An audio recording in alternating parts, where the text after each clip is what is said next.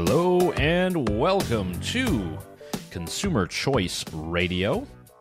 We're broadcasting here on Saga 960 AM, Peel region of Ontario, Canada, and on the Big Talker 106.7 FM out of Wilmington, North Carolina. I'm one half of your host, Yael Osowski, broadcasting to you from the studio office where there's some sunshine. It's looking a bit nice. And I'm joined, as always, by my colleague, David Clement, who woke up to some snow and ain't looking so happy today on the program. David, how goes it?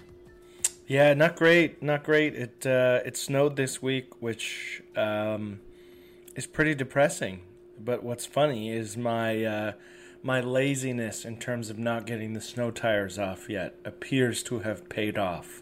So that's the silver lining in all of this. Yeah, that's good. That's a good thing you have these governmental regulations that help keep you safe and tell you when to put those winter tires on and take them off. Yeah. Ain't that smart? So yeah, it's going to be a great program. We have a guest coming up in the second segment here. We'll be speaking with Franco of the Canadian Taxpayers Federation. I think it's going to be a pretty. I think it's going to be a fun time. This is Franco Terrazzano. We'll be talking about the budget that was just tabled there in Canada, trying to understand the costs, trying to understand the gargantuan amounts of money that are now being discussed openly, the different projects and criticisms. You can go back and listen to any of the previous interviews that we've done on these topics and more at consumerchoiceradio.com. There's plenty there, and on the YouTube, because we're trying to keep that active. Thank you guys for listening and streaming, if you're able to do so where you are, and always do check out the podcast version of the program. So, David, I know there's a couple things that happened this week of note. What's the first one that you want to tackle here? Because I think there's a good amount. Well, I think the first big one is the trial of Derek Chauvin, the police officer who now we can say murdered George Floyd in Minnesota. So he was found guilty on all three charges.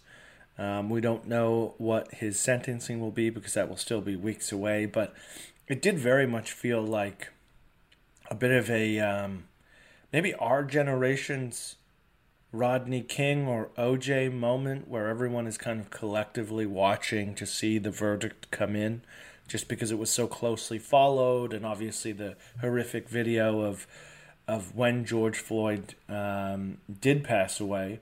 So, yeah, I mean, it's I don't really have much comment on the ruling itself other than it's hard to watch what happened and not feel like that was something that was certainly criminal. And I know that members of people who focus on criminal justice reform have really highlighted, I think appropriately, that maybe this is a bit of a turning point in terms of accountability when it comes to law enforcement and how it handles the public. So maybe brighter days are ahead of us. Yeah, indeed. I don't know if there's much more to add. I think the system worked in this circumstance. While policing might have let people down, definitely the justice system did something. And you are definitely right that this is watched by people around the world. I mean, the protests that sparked over the summer, now over a year ago, that was a big deal. And, there were rallies that were happening all over the world, even here in Europe. So it's something that definitely caught on. But, hey, good to see that parts of the justice system still do work. And you'll probably get a lot more opinions from others about sort of the outcome and the pressure leading up to before then. So definitely good on the justice system there in the United States for helping decide this quickly, efficiently, and according to the rule of law. Yeah. Yep. Exactly. And yeah, I mean, I guess we could just hope that this becomes more of a trend in terms of accountability, not a trend in terms of continued instances of police misconduct. Hopefully, this starts to change certain behaviors and different techniques that are used by law enforcement, and then hopefully we can look at this down the road as kind of that inflection point where things started to really make a turn for the better. But Enough of that. What else is Sunny on? ways, David. Yeah, Sunny ways. yeah. I mean, there's no fun way to talk about that. It's just not a.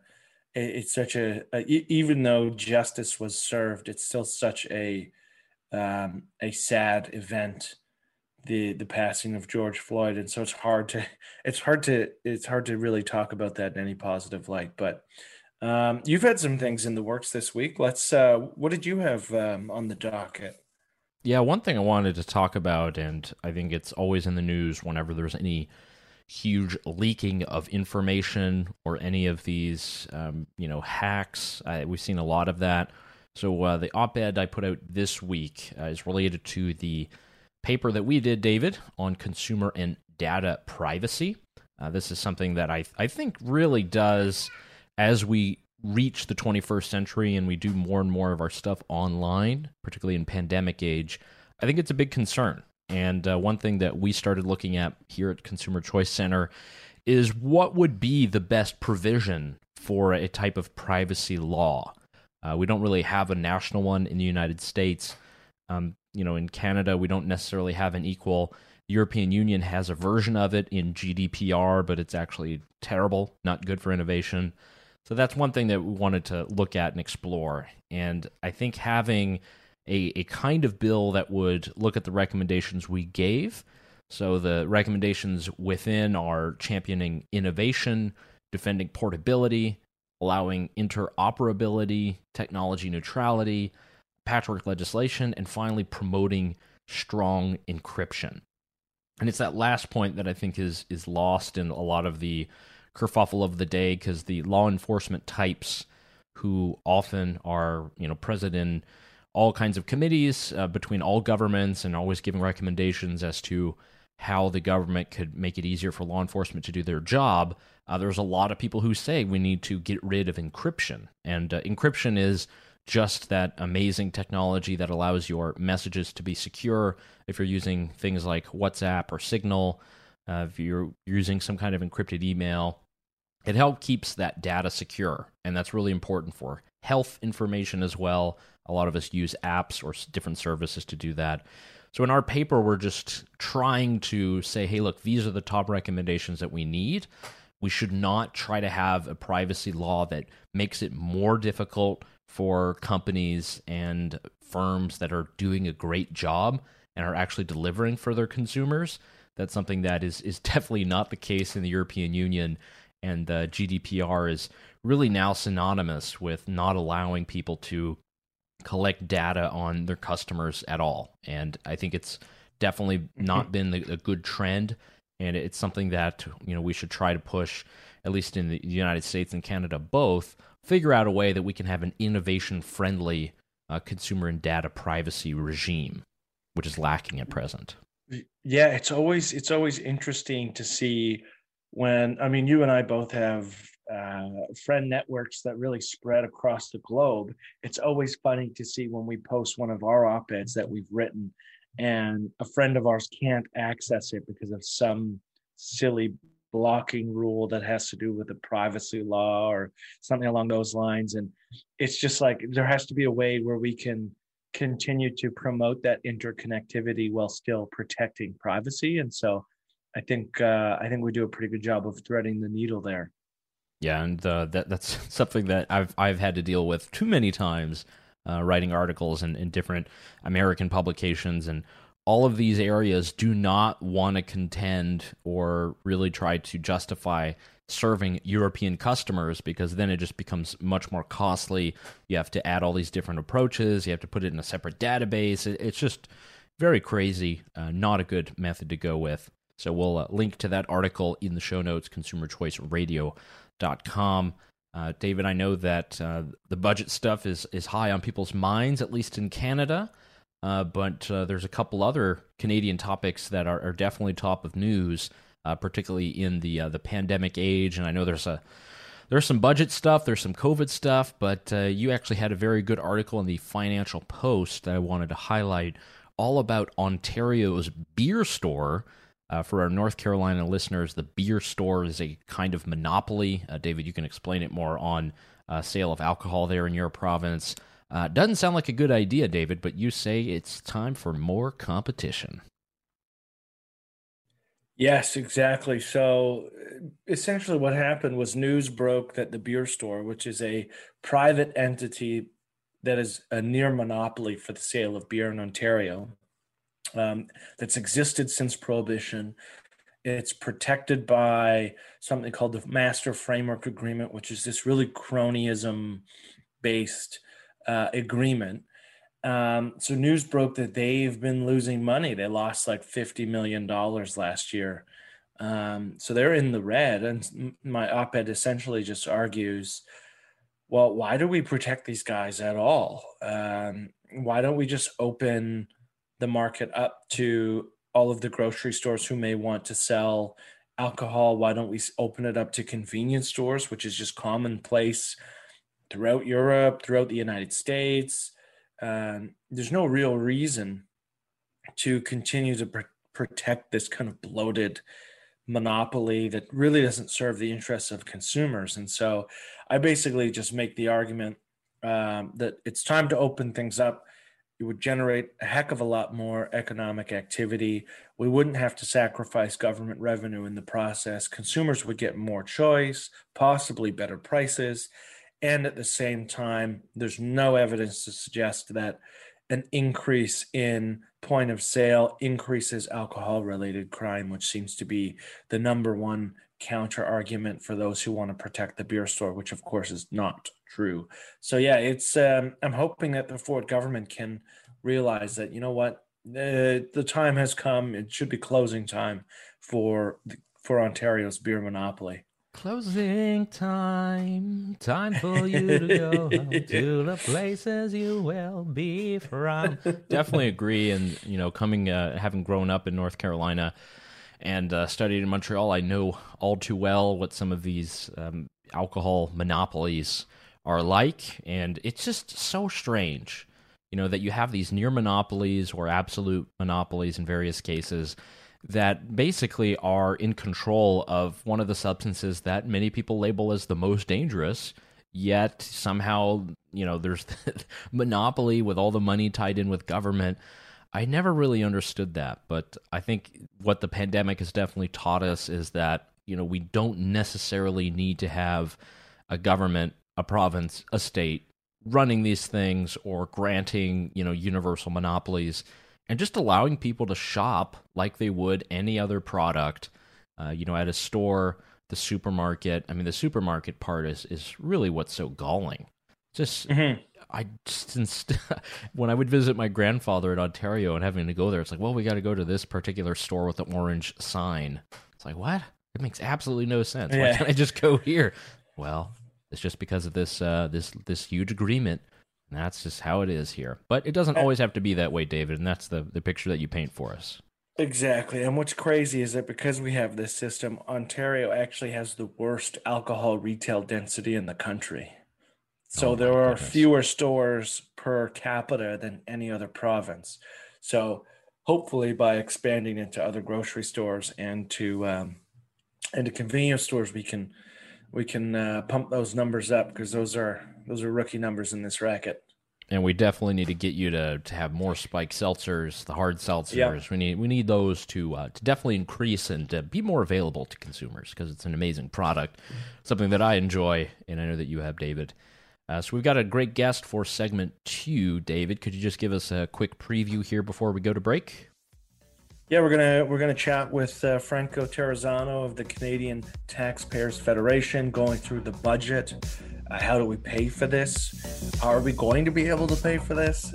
So we answer all of those questions coming up after the break. So stay with us and stay tuned for our interview with Franco Terrazzano. Let's do it.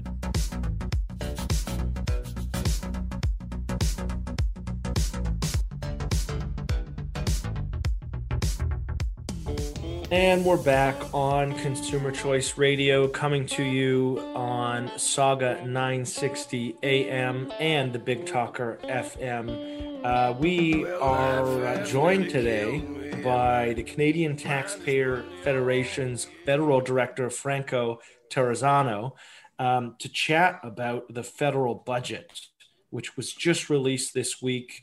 There's some 700 pages. If there's anyone who's probably dug into the facts here, it's definitely Franco and not us. So Franco, thank you very much for joining us on Consumer Choice Radio. Hey, my pleasure, man. Thanks for having me on.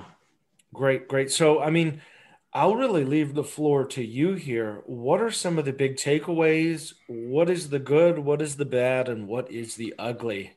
Well, we knew it was going to be bad, right? We knew there was going to be big deficits. We knew there was going to be big debt.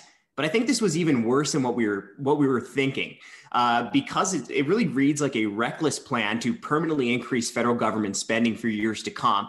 And I think we should make no mistake here. I mean, the vast majority of measures in this budget have nothing to do with the pandemic, right? Much of it is really just using the cover of COVID-19 so that this government could go on a debt-fueled spending binge. And now here's case in point. Finance Minister Freeland is going to increase permanent government spending by $100 billion by 2026 with absolutely no idea how we're going to be paying for this. Now, a budget is supposed to be about making tough choices, right? What can we afford? What can we not afford? What should we prioritize?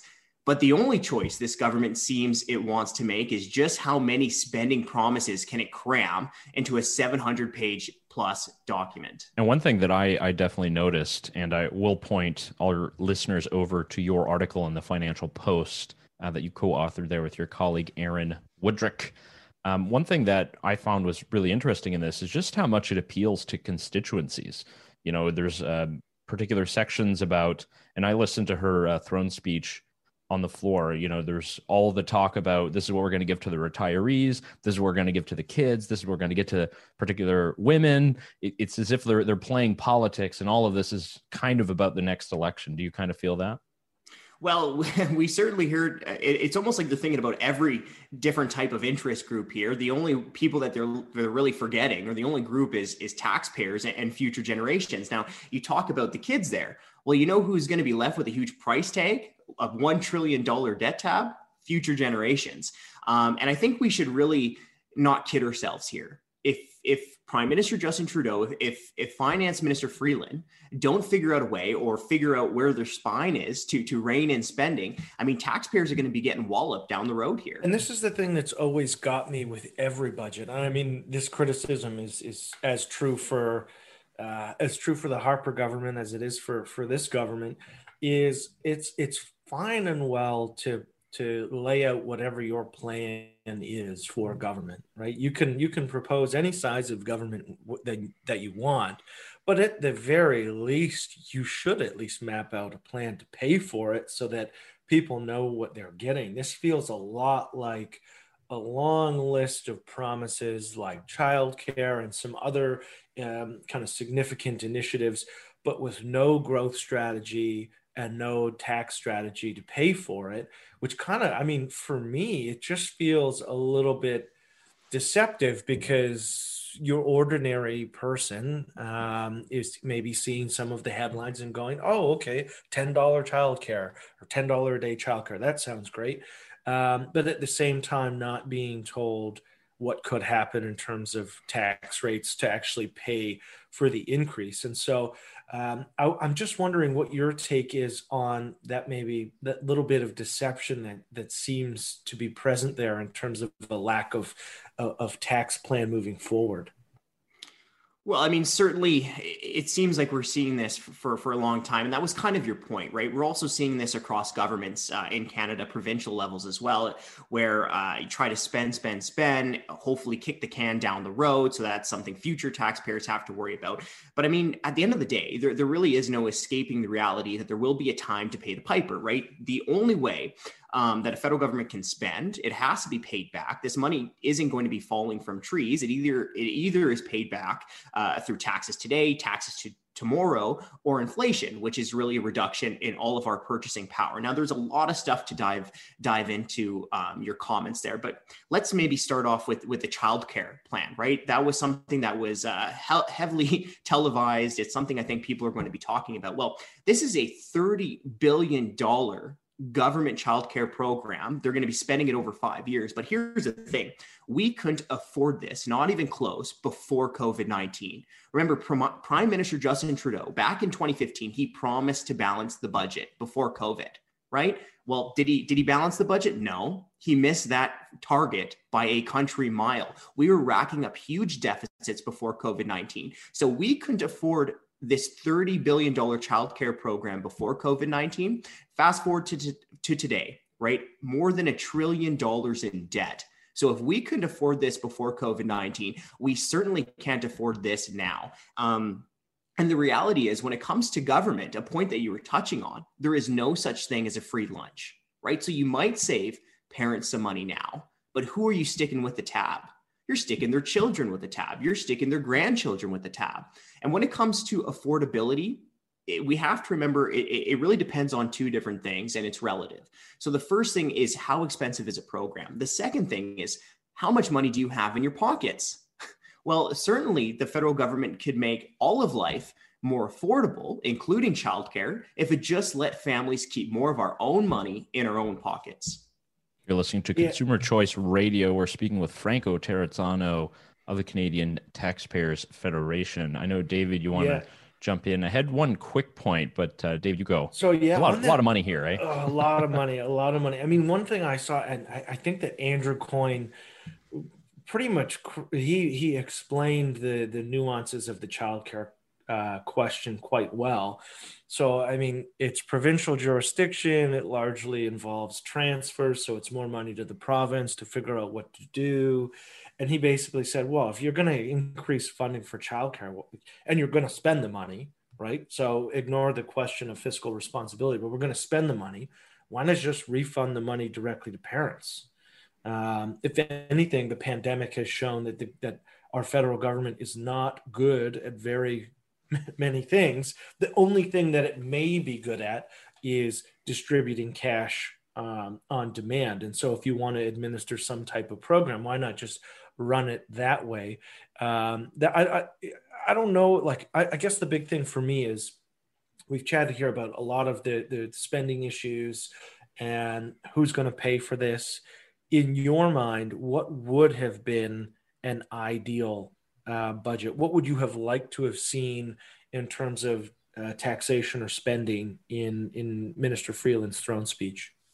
Yeah, well, there was really three things that we were looking for that we would have liked to have seen, right? So the first one was a firm commitment. What we wanted to see is a firm commitment to keep temporary spending temporary, right? So to not turn this temporary COVID-19 measures into new costly government programs. The second thing that we wanted to see was to address the massive spending before COVID-19, right? The non-COVID-19 part of the budget. That should have been addressed, no doubt about it. We talked about Prime Minister Justin Trudeau back in the day promising balanced budgets and obviously missing that target. Well, there's a ton of places where this government should be able to find savings.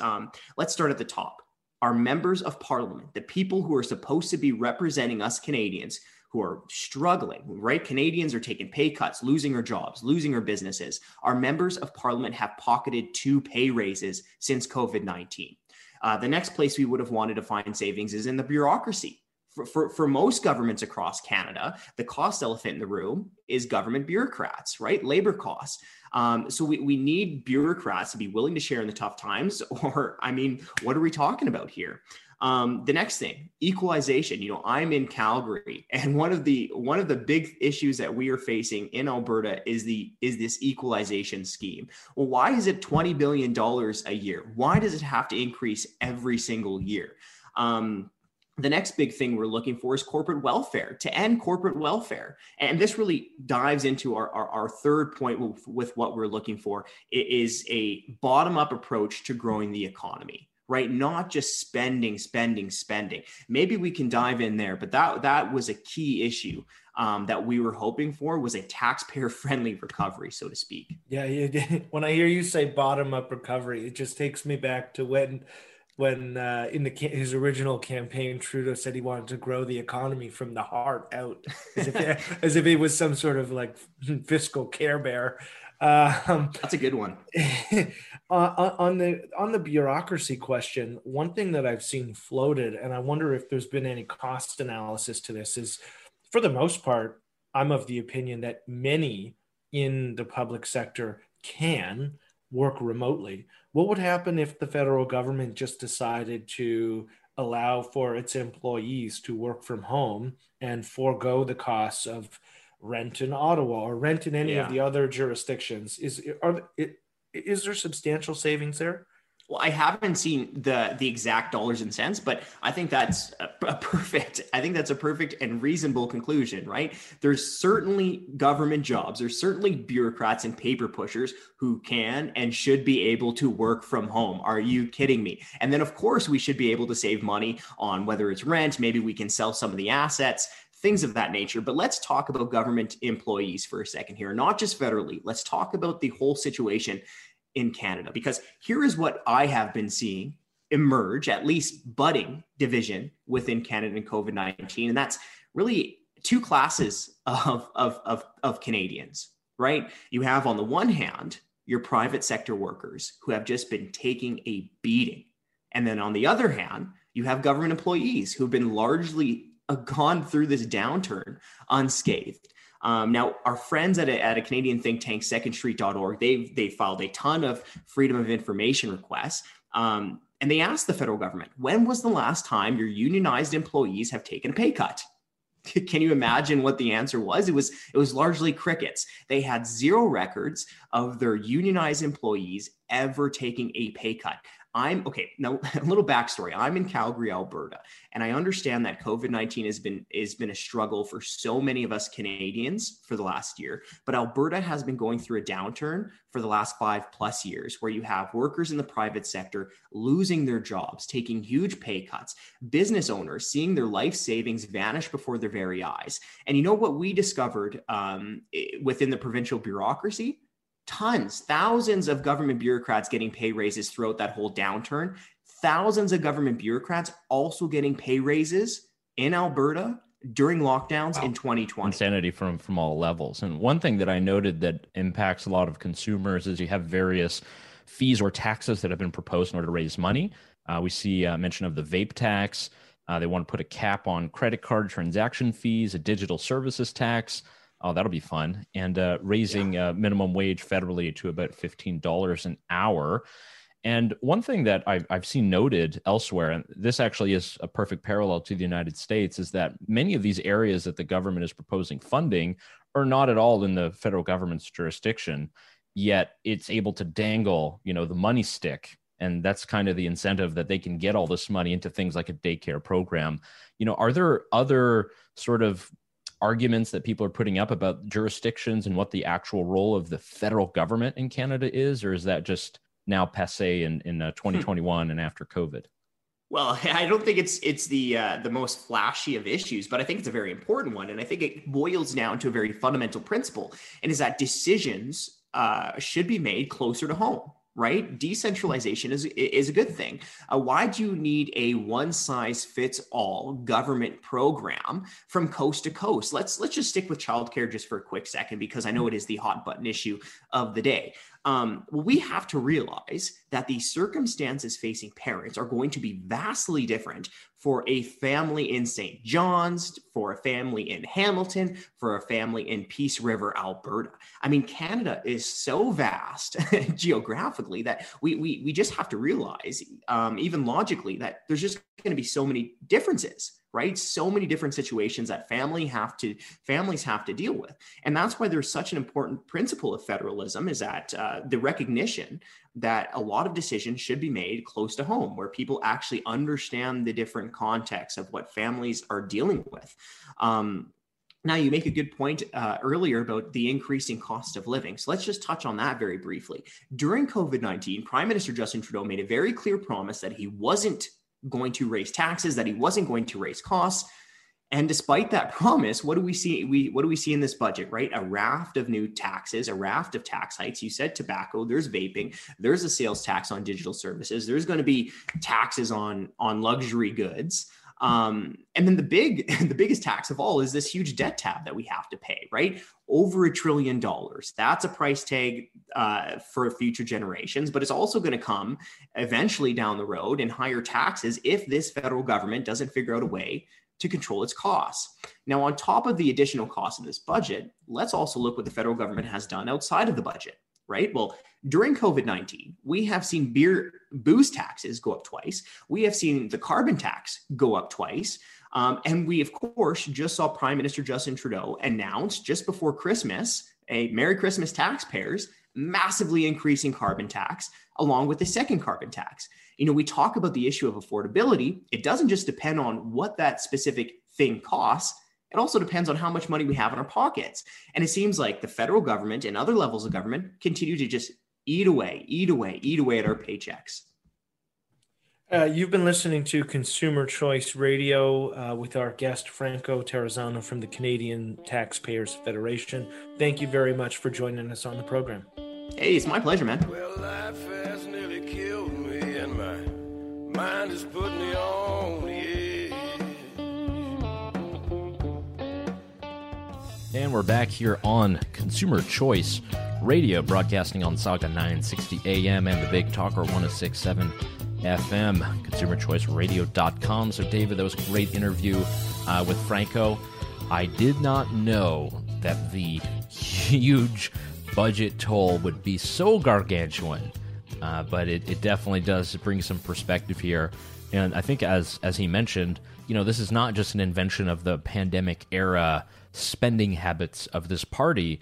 This is something that actually began even before the COVID-19 Carol Baskins virus was even a thing. Yeah, we weren't in a great financial position prior to the pandemic. And this really highlights the ongoing problem. It's not just an issue with the Trudeau government. It certainly applies to other governments, is that when you're supposed to tighten the purse strings when times are good so that you can afford when times are bad.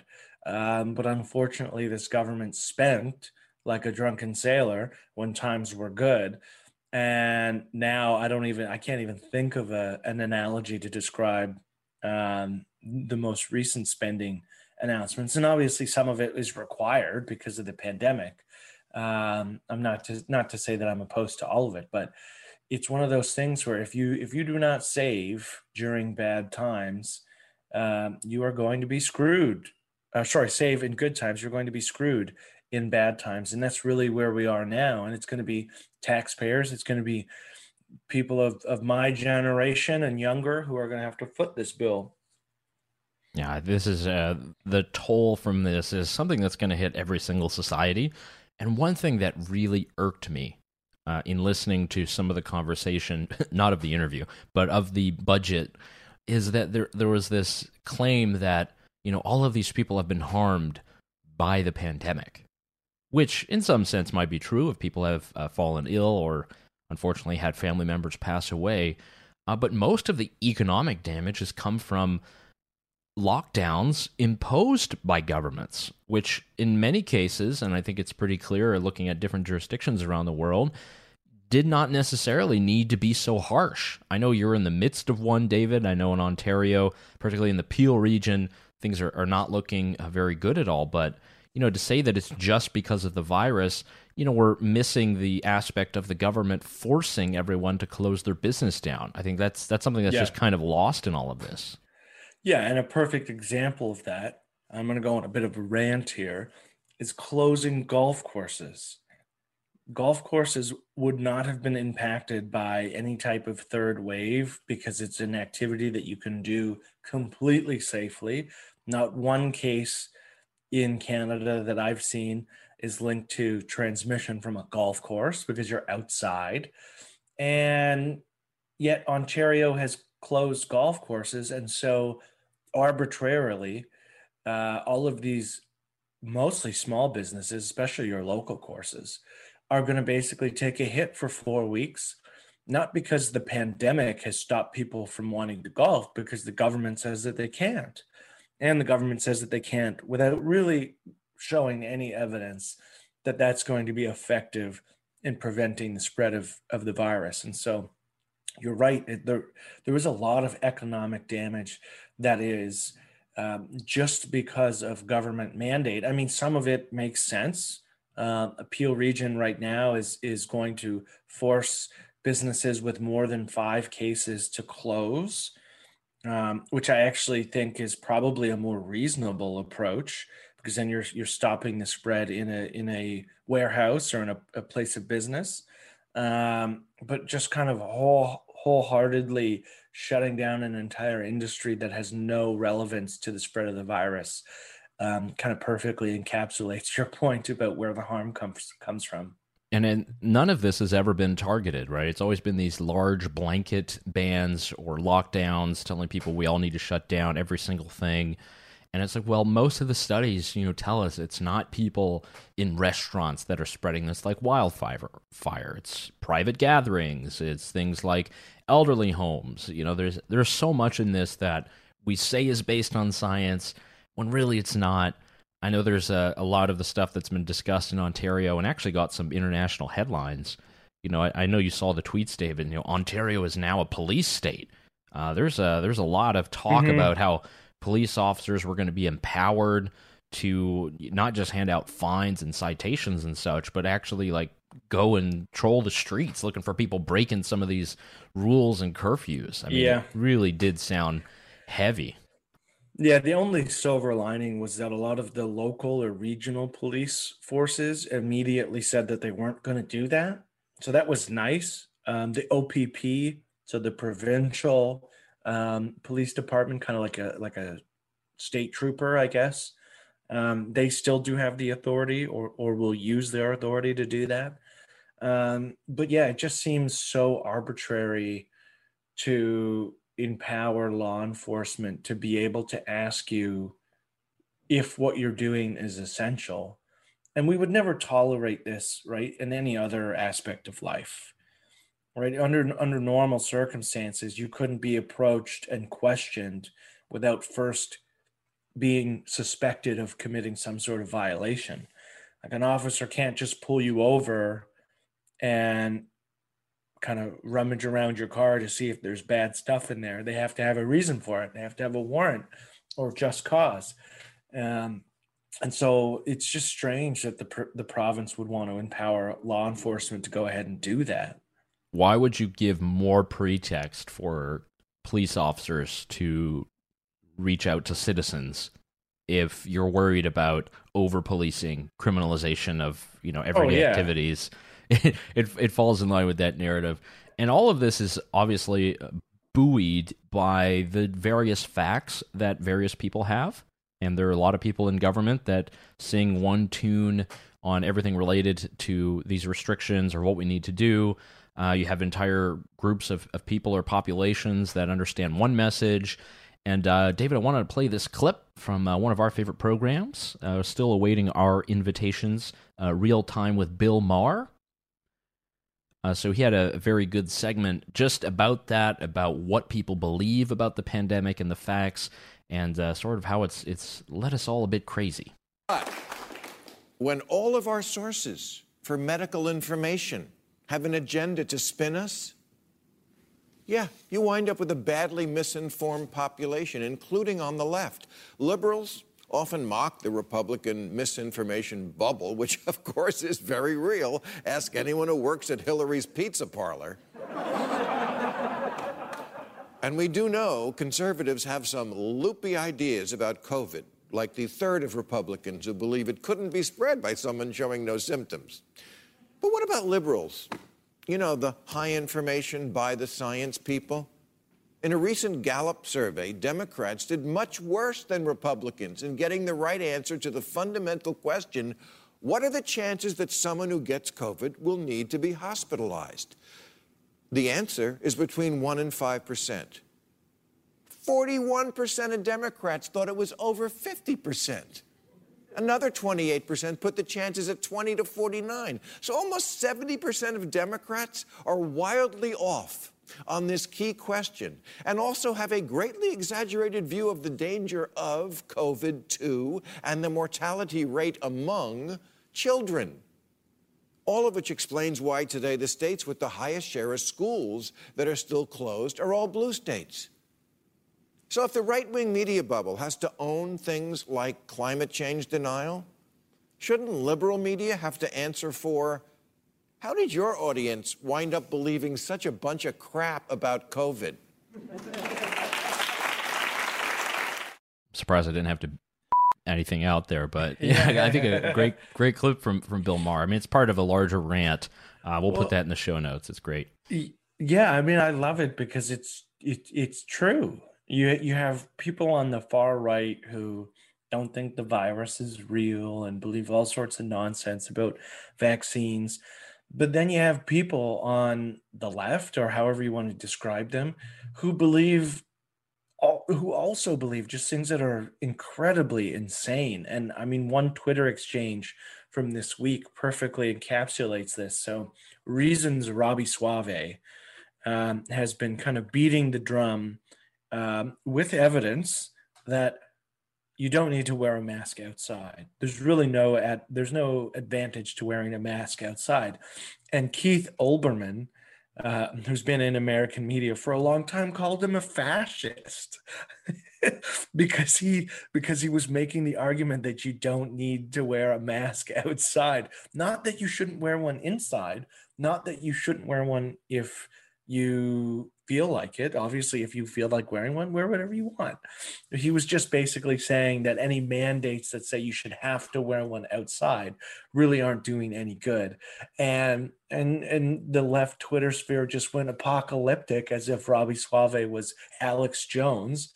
And here's Keith Olbermann calling him a fascist. And it's like, have we completely lost our plot here? No, definitely. And all of this is just made all the worse by the kind of, performative nature of much of this. And I think there was a comment, I think it was might have been an article in Newsweek by one of the signers of the Great Barrington Declaration that some of you might know about. It's one of the doctors from Stanford. And he basically said, if you want to point to someone who is the most anti-vaxxer, that we know about, it's actually Anthony Fauci, because what he's doing is he's fully vaccinated. Everyone he works with is fully vaccinated. And he's basically waffling, telling people that even if you're vaccinated, there's no going back to normal. You still need to wear the mask. You still need to do all of this. And just having this strange, reaction to where it's very similar to what Bill Maher was talking about. They don't want to panic the public, so you just lie to them, sort of this noble lie.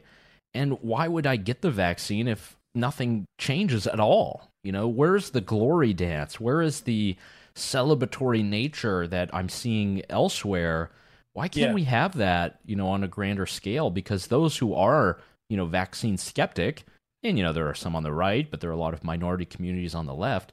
If they don't see a path out of this, what's the reason? Yeah. Date yeah, exactly. Like I want the Roaring 20s. That's what I want. I want vaccinations, and then I want the economy and our social lives and all of the fun that we used to do to come back with a vengeance. But on the trust issue, I mean, it just go back to the mask question, right? The noble lie that public health officials were telling both Canadians and Americans not to buy masks. Don't buy masks unless you have symptoms. Don't buy masks. They spent, 3-4 weeks doing exactly that, and then had to do a complete 180 and encourage masks, and then businesses required them, and then they ended up becoming law in some places. And when you do that, when you tell that noble lie, everyone sees it for what it is, and then people start to take your advice with a grain of salt, or they just flat out question what you have to say because you were wrong before, or you were deceptive before. And so it's just like with the recommendations on how much alcohol you should drink, or, or what you're supposed to eat and drink. Like, people will just tune out and not listen anymore if they know that they're being fed some kind of lie or something that's been, washed in sort of the strange, consultancy world of communications. That's not what we should be getting, especially now, not a year in, man. Not a year in. No. I think everyone is becoming a media critic these days because they understand that, we're so reliant on media for information and, the kinds of stuff that are thrown about.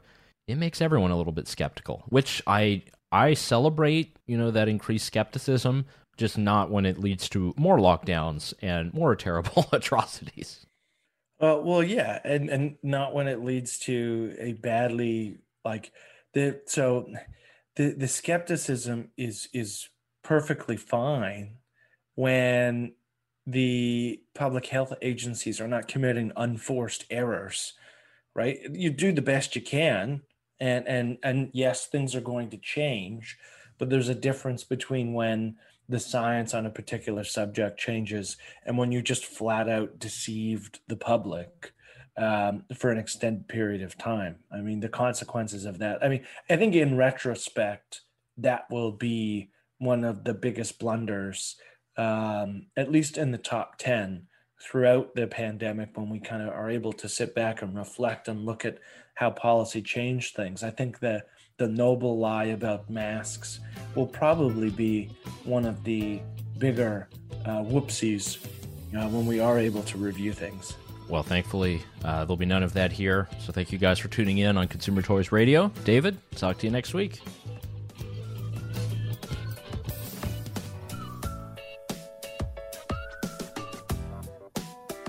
And that does it for Consumer Choice Radio. Thank you for joining us for the hour, and for all the other past shows and archives, check out Consumer Choice Radio for much more. Consumer Choice Radio, hosted by Yael Osowski and myself, David Clement, is a syndicated weekly conversation featuring the latest news, interviews, and expert analysis that covers consumer topics from around the world, focusing on innovation, tech, regulatory policy, and science. Tune in every week to learn why consumer choice matters. You can find all of our previous episodes, interviews, and show notes over on consumerchoiceradio.com, as well as the podcast version of this show. And as always, be sure to subscribe and rate us wherever you do listen to your podcasts. You can follow us on Twitter at ConsumerCRadio, myself at YAELOSS, and David at Clement Liberty. And find our interviews on YouTube and Instagram, just looking up Consumer Choice Radio. If there is a consumer issue affecting you that you think that we should cover, email us directly at hello@consumerchoiceradio.com. Thank you again for listening.